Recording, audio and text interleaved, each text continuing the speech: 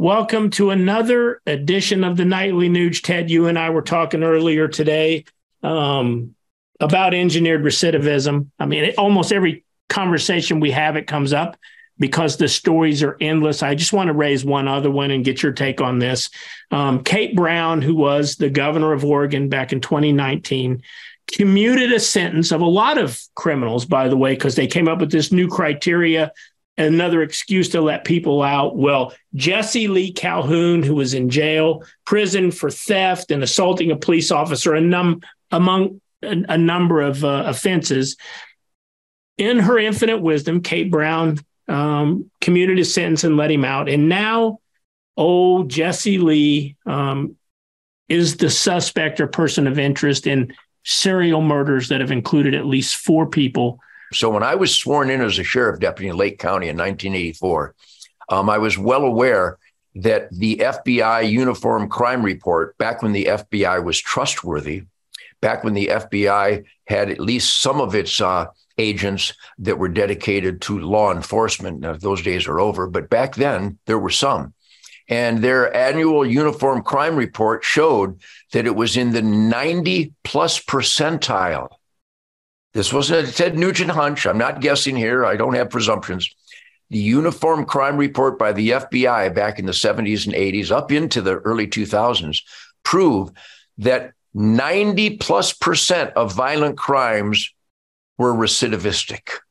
In other words, that 90% of carjackers were let out to carjack again, and they did. 90% of rapists were let out to rape again, and they did. My friends, if you are not calling your elected employees in the Senate and the Congress and the governor's office and your law enforcement officials and let them know we know what's going on, engineered recidivism.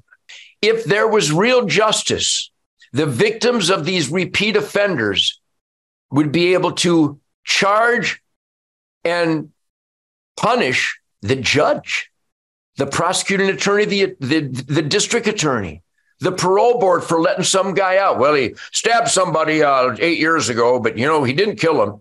He missed the aorta. Maybe he'll study the anatomy and he's going to do it again.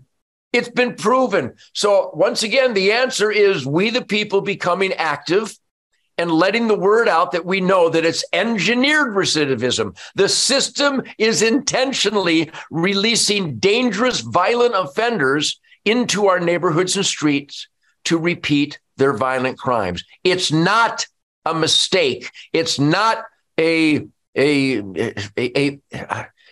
doing it on purpose. Engineered recidivism. We've got to stop it.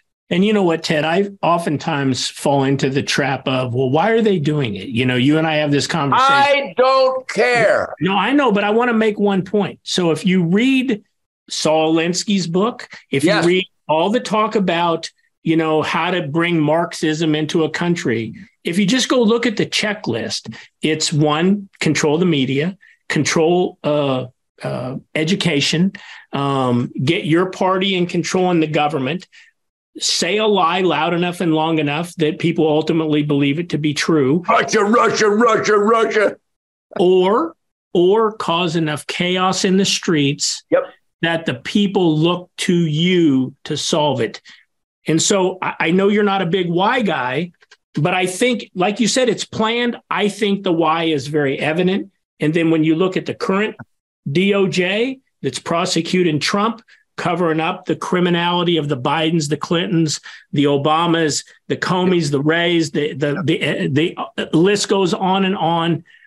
I think that's the why. But I agree. When I say I don't care what the why is, I really mean that. I know what the why is. I know Saul Alinsky's book, Rules for Radicals. I know what Marxism is. I know what communism and socialism is. The reason I don't care about why is because evil is evil. And if someone breaks into my house, I don't care why he did. I'm going to defend myself and I'm going to neutralize a clear and present threat. See you tomorrow for the Friday Free-for-All, Ted, which I certainly enjoyed listening to you play on stage last weekend. My guitar does not gently weep. What a tour. Thank you, America. Adios, mofo.